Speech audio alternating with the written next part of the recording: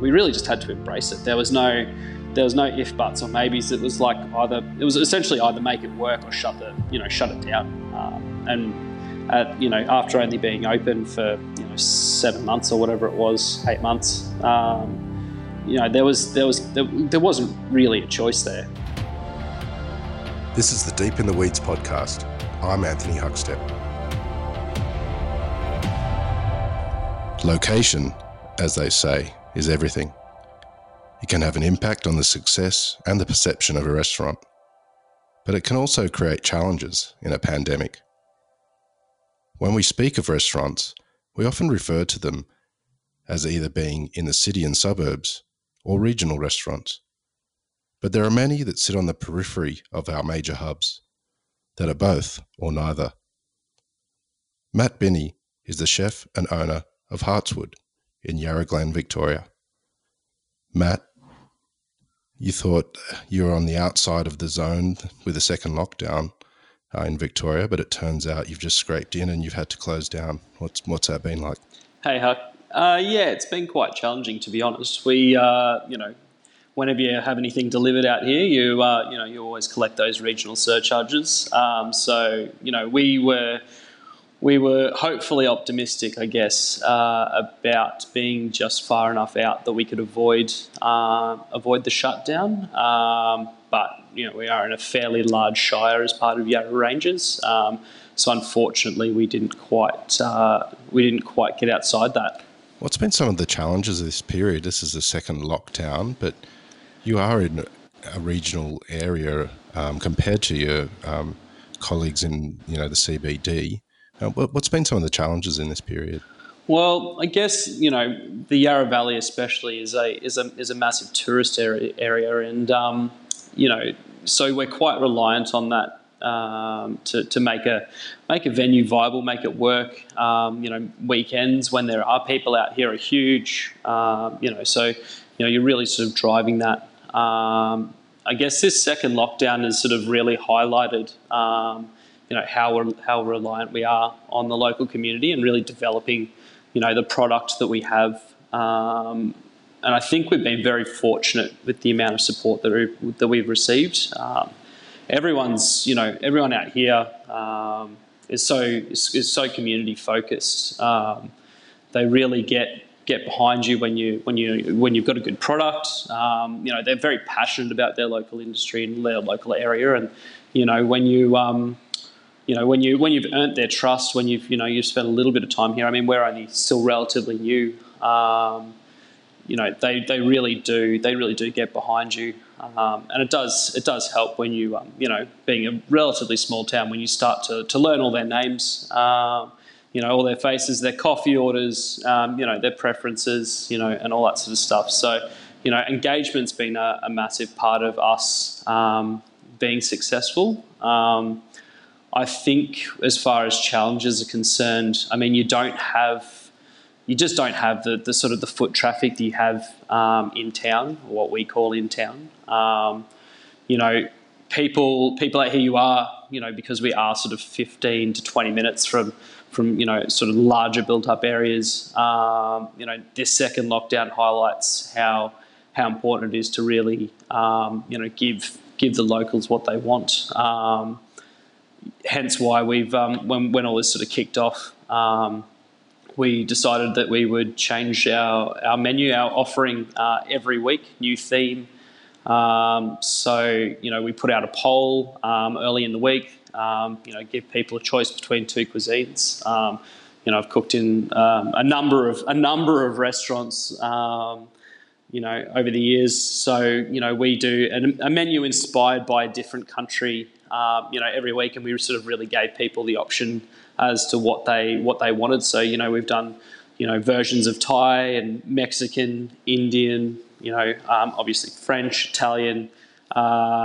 This week's Israeli. So we've really mixed it up, and it's also given people the opportunity to try some new stuff. There was a lot of trust building at the start.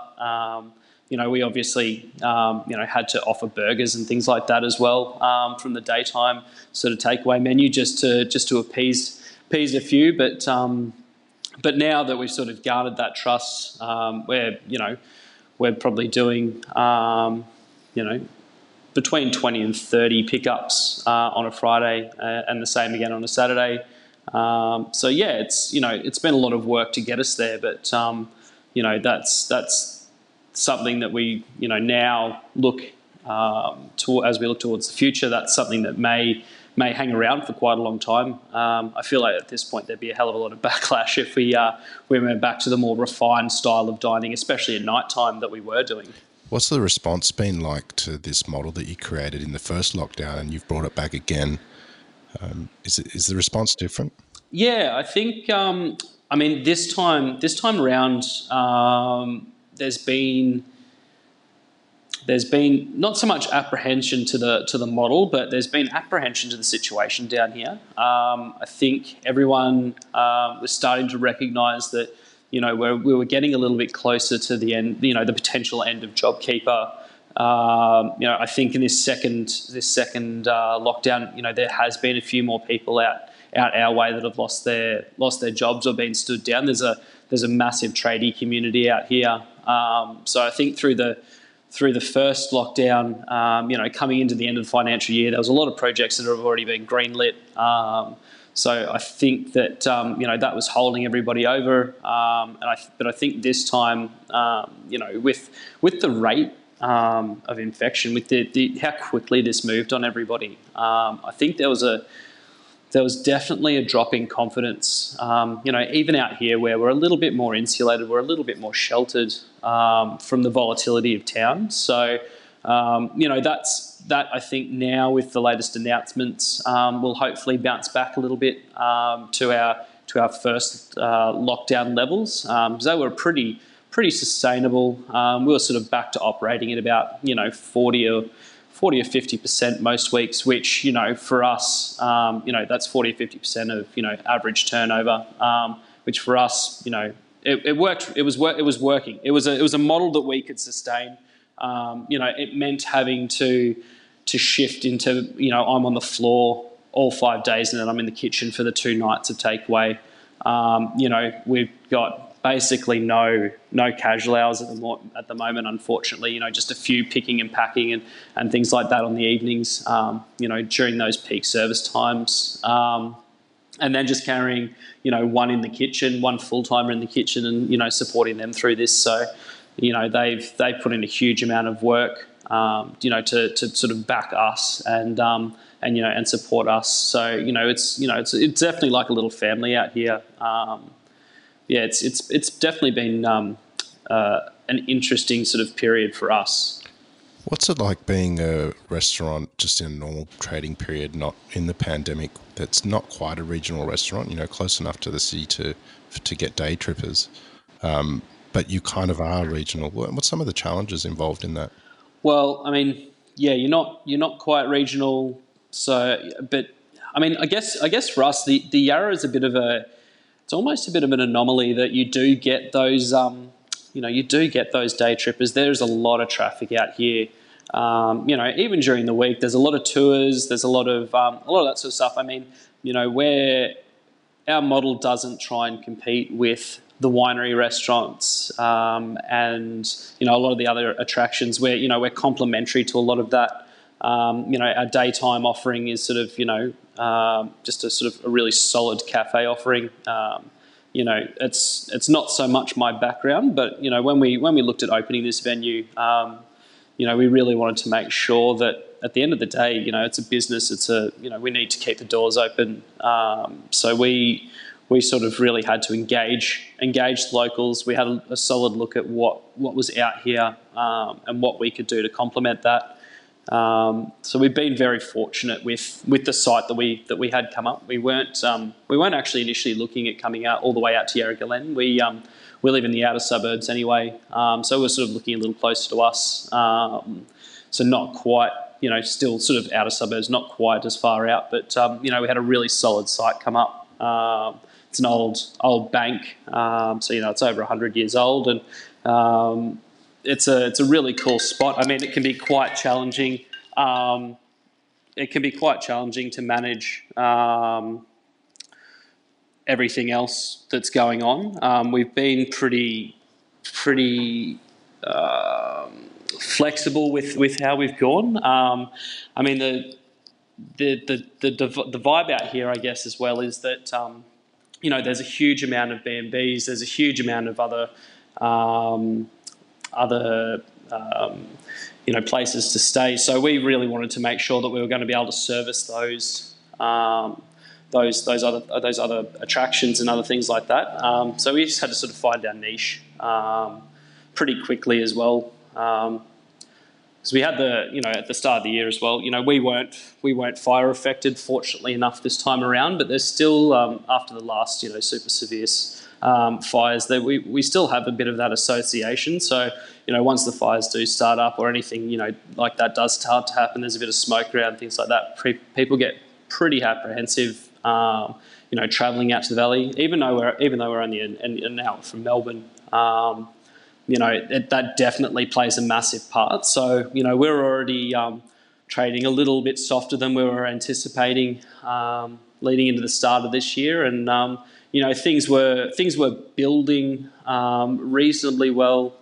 But yeah, I mean, it's as soon as there's any sort of volatility, people do start to can the day trips pretty quickly. And then, I mean, as well as that, you've got all the other standard stuff of being out of town, deliveries, that sort of fell away once the pandemic started a little bit. We were trying to do the right thing by our suppliers and, make sure we pay down all our outstanding invoices as quickly as possible and things like that to, make sure we don't have any outstandings sitting out there. So, we were doing a lot of runs into town to pick up stock and things like that to take the pressure off everybody. But, that's sort of something that, we are fortunate enough that we're close enough that we can do that. I mean, if we're much further out, it would have definitely made life a lot more challenging, that's for sure. How are you feeling at the moment with what's going on in Melbourne and your reliance on the customers from Melbourne moving forward? What's your thoughts? It's, to be honest, the feeling that I'm getting from a lot of the customers that we do still have, and they're talking to a lot of other friends in town and things like that. We're sort of trying to band together, and you're checking in all the time and seeing how everyone's going and what their plans are and how they're sort of combating any of the volatility around. There's definitely a sense that, or definitely a feeling that people kind of want a decision, a fairly definitive decision made. It feels a little like we're going to go in circles for a while, and I think that's been the hardest part. Is that for us, my feeling on it is that with a little bit more, I mean there's no roadmap for any of this. So with a little bit more notice, I think everybody would have been able to plan into a lockdown a bit better. Nobody would have been carrying as much stock.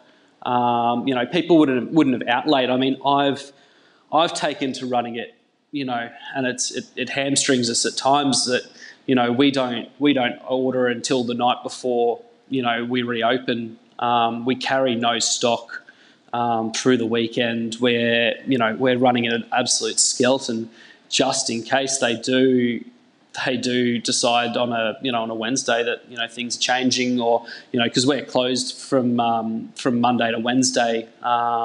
If you get an announcement on a Monday or whatever that as of Wednesday night you're not going to be able to operate anymore, we can't afford to carry a couple of $1,000s worth of stock. Or be organising, getting that far out in advance and organising menus weeks in advance.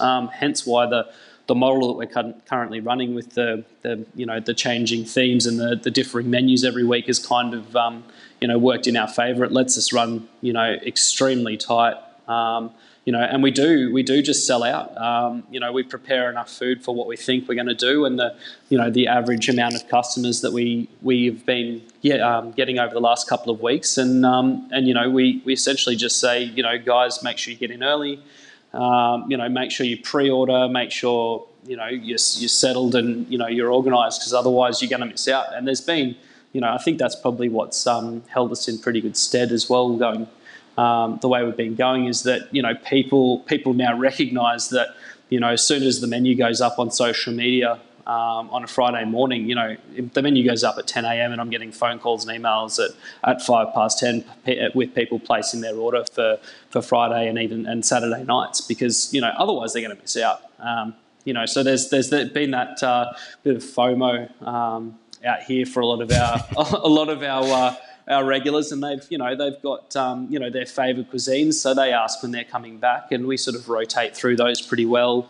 You know, so you've got I think we've got about 8 or 9 different cuisines that we kind of rotate through, and then you sort of start playing the most popular ones off against each other, and really get everybody engaged and involved, and it's really lovely to see. And then, you know, as we came out of that first lockdown, you know, people were ordering for groups. It was getting a little it's getting a little out of control for the kitchen. Like we're having people ordering for, you know, the maximum number of people they could have at their house, and all of a sudden you've got, you know, $400 and $500 takeaway orders, and wow, you know, things are getting real. So more of those, please. Yeah, absolutely. And, you know, we were doing batch cocktails, you know, and a bit of takeaway booze and things like that. So we've, you know, we're very fortunate in our licensing here as well. So, you know, we sort of made that sort of shift pretty quick, and just embraced it, to be honest. But I guess the second time around now, the hardest part, I think, you know, being a chef but being on the floor and being an owner and, you know, being in a smaller town, is you have the same conversation 20 times a day now. It's, you know, what are you doing? How's it going? How are you feeling? And, you know, it's really nice that everyone's sort of, you know, reaching out and, you know, asking how you're going when they come in to get their coffee. But I'm not going to lie, the unwavering positivity is starting to wear a bit thin, you know, because nobody wants to come in and get a coffee and, you know, be chatting to a sad sack in the morning, you know. So that's probably at the moment, you know, just trying to stay positive in the face of, you know, continuing uncertainty is probably the thing that's starting to wear on me. You know, in the kitchen you can kind of hide from it. You know, as I think as chefs sometimes we don't appreciate the amount of work and putting on a happy face and, you know, essentially faking it till you make it that the front of house have to do. So it's that's certainly been an enlightening experience, shall we say. How does a young kid that did his apprenticeship on the Gold Coast end up owning a restaurant in the Yarra?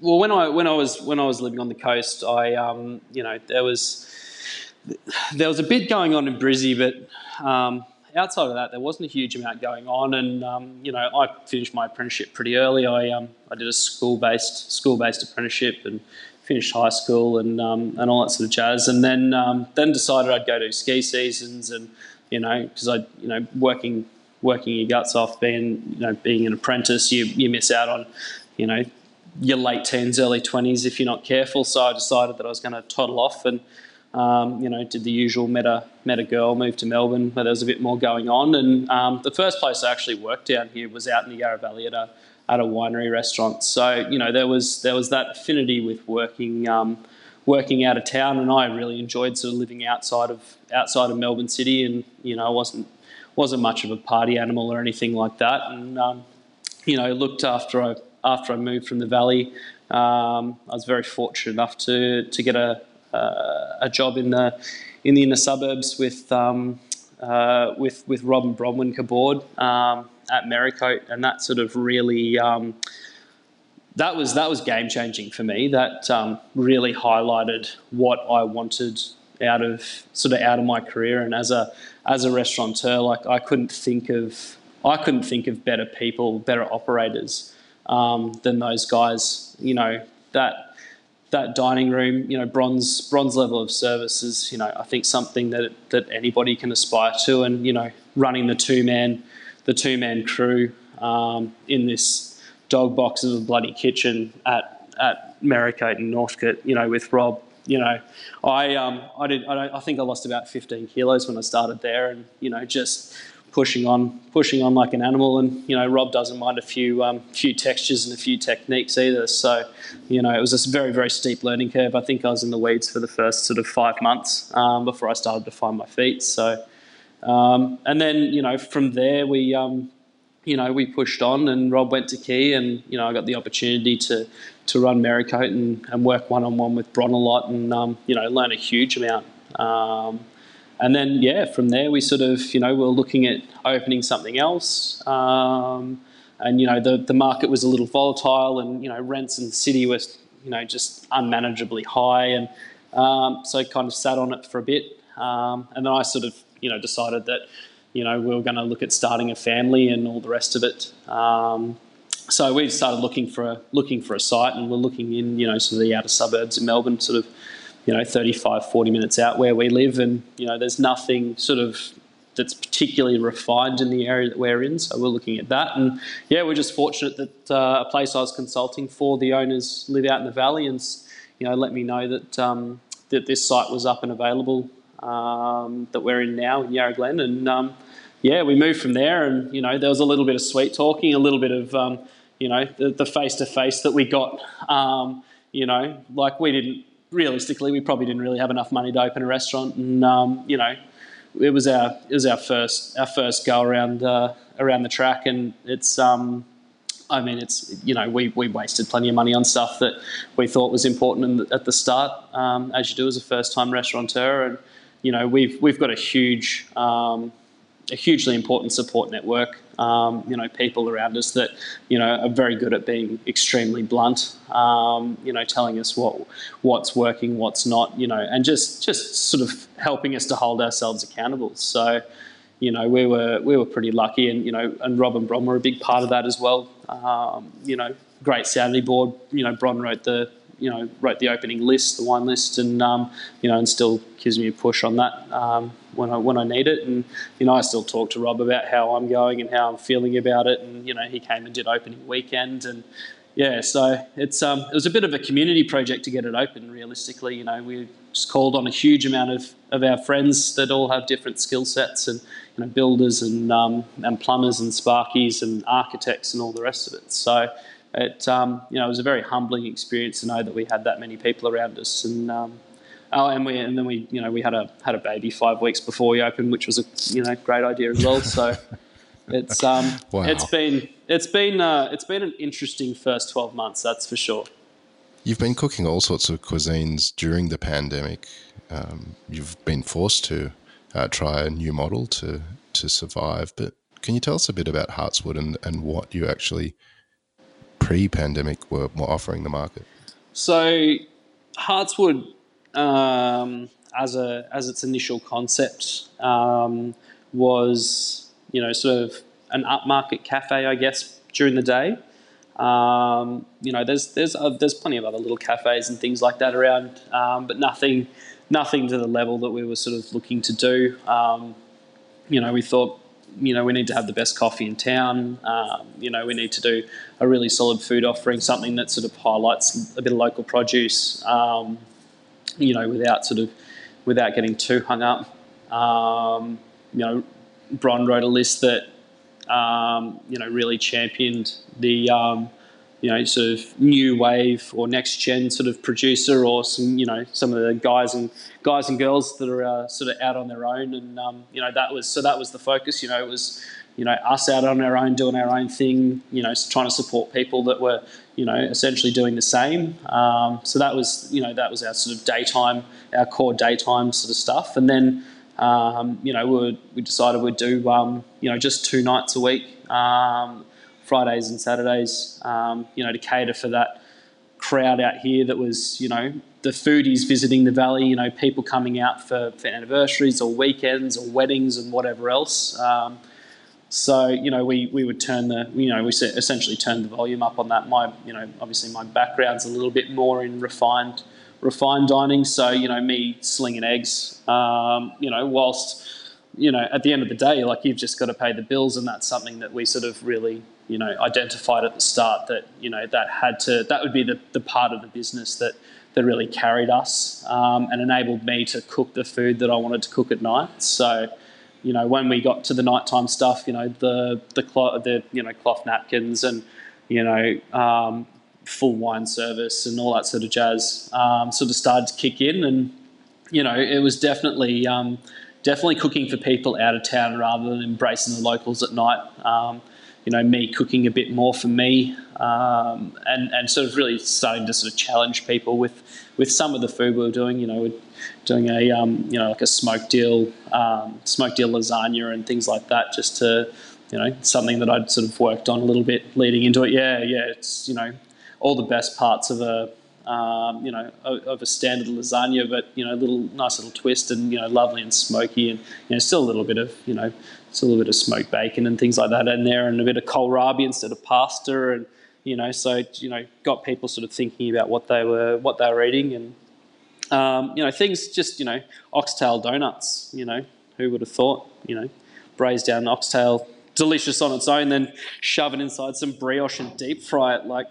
That was one of those ones where it was like, oh yeah, cool, this is a pretty solid idea. So started going through a fair few of those pretty quickly. I think that as a model was holding us in pretty good stead, and people were starting to find out about us, and we didn't obviously doing it on our own. Essentially, we there's no marketing budget, there's no paying PR, there's none of that sort of stuff. There's a few emails at the start, and we got a little bit of traction with a couple of the reviewers and things like that, which was really lovely, and a couple of little write-ups and bits and pieces and mentions. But essentially it was a lot of word of mouth and a lot of a bit of social media here and there. But I mean, I'm rubbish with social media as it is, so being in the kitchen all the time, I just don't allocate the time for that. So that's been another little learning curve over the last couple of months. But I think then having to make that switch to go more casual, we tried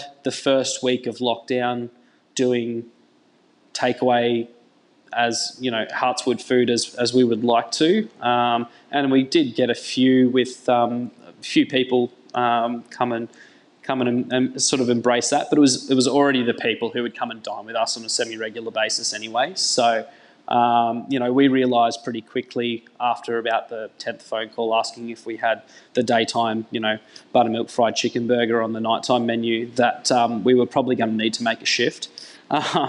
So that was a pretty interesting sort of week where we had to redefine what we were, and really just had to embrace it. There was no if, buts, or maybes. It was essentially either make it work or shut it down. And after only being open for 7 months or whatever it was, 8 months, there wasn't really a choice there. In the first year of owning your first restaurant, you had your first child and a pandemic. What's the impact been on you personally? It's been challenging. I mean, from a personal standpoint, I don't get hung up on a lot. I try not to get to dwell on things and let things get to me. I'm pretty good at not taking work home with me. And I also made a really conscious decision, being our first restaurant as well, that I wasn't going to necessarily get too emotionally invested in the business, or as much as you can as a first time business owner, which is pretty hard and sounds pretty cold, but at the end of the day, the failure rate of restaurants, if you're not switched on, is pretty bloody high. So that was sort of that realistic approach, I think certainly helped. To be honest, having the baby as a distraction at times. You go home on the weekend, and if you had a quiet week, or something, you weren't quite happy with something, or there's a bill came in that you weren't expecting, or things like that. Just the little things that you think you've planned for as a first time restaurateur, and all of a sudden it creeps up and bites you in the ass. Having her at home and my partner at home, it just provided a lot of perspective, to be honest. And also gave me something, apart from just trying to keep the restaurant open, something to push for. We could have, realistically, there's plenty of people out there that could have looked at this pandemic and just thought, no, this is a good time to get out. It's just all a bit too hard, and that was certainly, we definitely looked at the numbers, at what we would need to do to make it all work, and that was a pretty sobering kind of moment where we looked at where we're at. We looked at the way the business was building, because we were building pretty solidly from sort of, I guess, from Australia Day long weekend through till they cancelled the Grand Prix. So we were feeling really solid at that point. As soon as they cancelled the Grand Prix, that was it. That cut our legs out from under us pretty quickly. And obviously, then from there everyone makes the shift. But that, I guess from my perspective on that, it was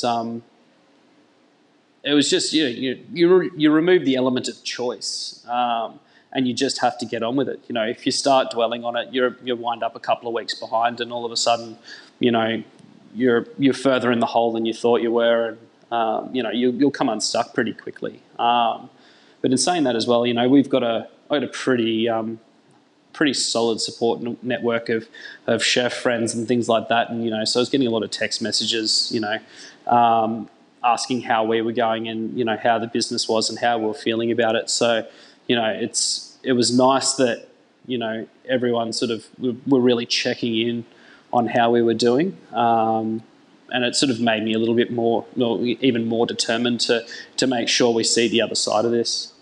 You've had to change your offering to survive during the pandemic. Do you think it'll change what you do moving forward with the restaurant? I think it will. To be honest, I can't see us going back to where we were anytime soon. I think to be honest, I think there'd be a bit too much backlash. It's been that thoroughly embraced by the local community, especially, that it would be a really hard justification to just go back to what we were doing. We're very fortunate. We've got a very interesting building. It's 2 stories. There's a front footpath trading area that's quite large. There's 3 separate dining rooms downstairs. So we seat about 38 downstairs inside. At the moment, that's, when we were having dine-in again, because of the shape and size of the rooms, it actually only shook out to 16. So that was a challenge in itself. But with the upstairs area as well, we've, whether we run functions and things like that in the future, it's something that we, had looked at, but hadn't been in the position to sort of move on just yet. But the conversation has definitely been there that, we may look at doing the more refined dining again, but just offering it upstairs and making that almost like a separate entity to the rest of it, and extremely limited numbers, 10 or 12 seats, set menu only, and sort of give me the opportunity to play and cook the food that I would really like to be cooking again. But I definitely think that the model that we've shifted to is probably here to stay, realistically. It just doesn't make financial sense to go backwards. I think increasing the offering, and diversifying is what's going to make sure that we have a viable business, even if things do stay quite volatile for quite a long time. So that's definitely a positive that we've taken from it. It's really being where we are. The pub closed down and did a big refurb and things like that for their that first lockdown. So we essentially had a very captive audience out here. So it definitely enabled us to put our food in front of people who who probably thought we were a little bit too fancy at the start too. That we hadn't garnered their trust yet. We hadn't sort of had the opportunity to sort of really be embraced by them. And I think that at this point, those guests that we now have, we know their names, we know their kids, we know what they've been up to, we know where they're working, and how they've been getting along through this whole thing. So I think it's sort of ingrained us to the community a lot. I think at this point we would be remiss to just give that all away for the sake of getting back to what we were doing. And essentially for the sake of, for ego, realistically. There's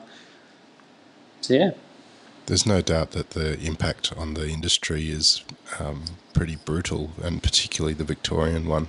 But what do you see moving forward? Are the positives coming out of this for the industry and for yourself?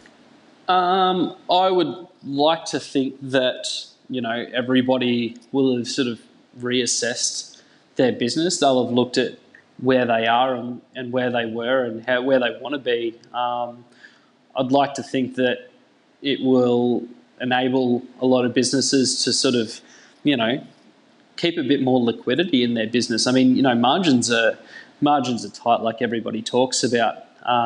But I think the sitting on terms for 30, 60, whatever, however long you've got on terms, I just don't see that as being a viable option long term. I mean, you can wind up in such a bad position so quickly, with a downturn like this. And I think that sort of thing, it's a false economy, really. You've got, it just makes everything so much more volatile. So I think, if people can, reassess their business model and sort of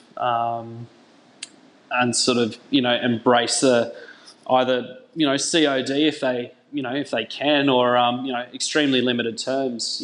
So we're on 7 days with pretty much all our suppliers, and even if we're not, we sort of, move through our invoices, within sort of that sort of 7 day period regardless. And, I think it gives you a better snapshot of your business. For us anyway, as first time operators, it's, something that, we've definitely learned over the last sort of, 4 or 5 months, is that, it is really important to sort of look at the week to week and sort of, plan out, how you might increase the turnover, or whether it's worth increasing our turn or our production against, having to put the extra staff member or two on, or, trying to stand people back up. So I think that's going to be an interesting one moving forward. And I think, the dining public, especially out here, where I'm pretty transparent with how our business is going. I'm not scared of sharing numbers with the customers that we have.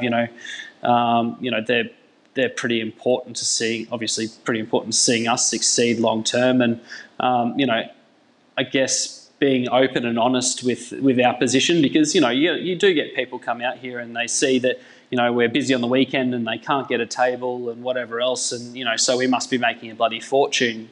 And I think that a lot of people pre-COVID just didn't realise exactly how much work goes into it for restaurants and how expensive it is. And we were saying to them, coming out of that first lockdown, they're like, oh, you're really excited to get people dining in again. And I'm like, well, to be honest, takeaway's been doing pretty well. We're actually not that excited. The prospects of how quickly we could, start losing money if we're not careful is, especially with a lot of venues opening back up and, people that didn't see the takeaway model as a viable option for them. I think us sort of being open and honest about where we're at as a business and what it actually costs us to operate, the week to week.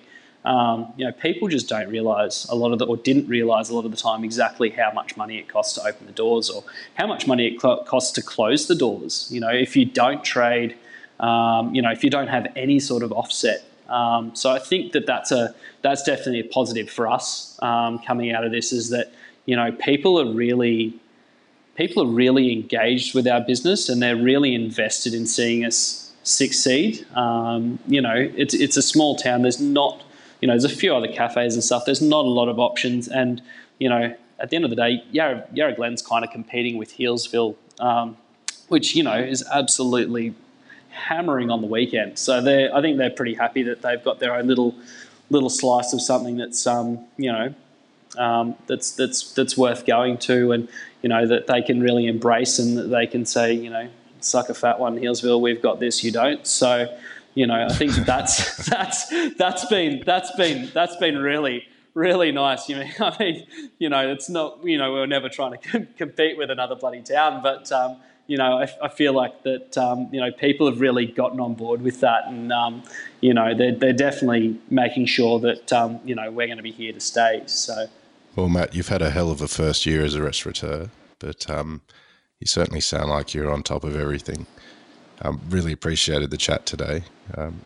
Please keep in touch and let us know how things go moving forward, especially with Victoria, with the fact that the cases are still spiking, and it's a real challenge. But love chatting today. Keep in touch. Yeah, thanks so much, mate. Thank you for having me. It's been much appreciated, and we really appreciate you guys putting in so much work to bring this podcast to everybody. It's been really inspiring and really enlightening to hear other people talk about their stories as well. Awesome, mate. Talk soon. This is the Deep in the Weeds podcast. I'm Anthony Huckstep. Stay tuned as we share the stories of Australia's hospo community, suppliers and producers in search of hope during this pandemic. Special thanks to executive producer Rob Locke for making this all happen. Follow us on Instagram at Deep in the Weeds Podcast, or email us at podcast@deepintheweeds.com.au. Stay safe and be well.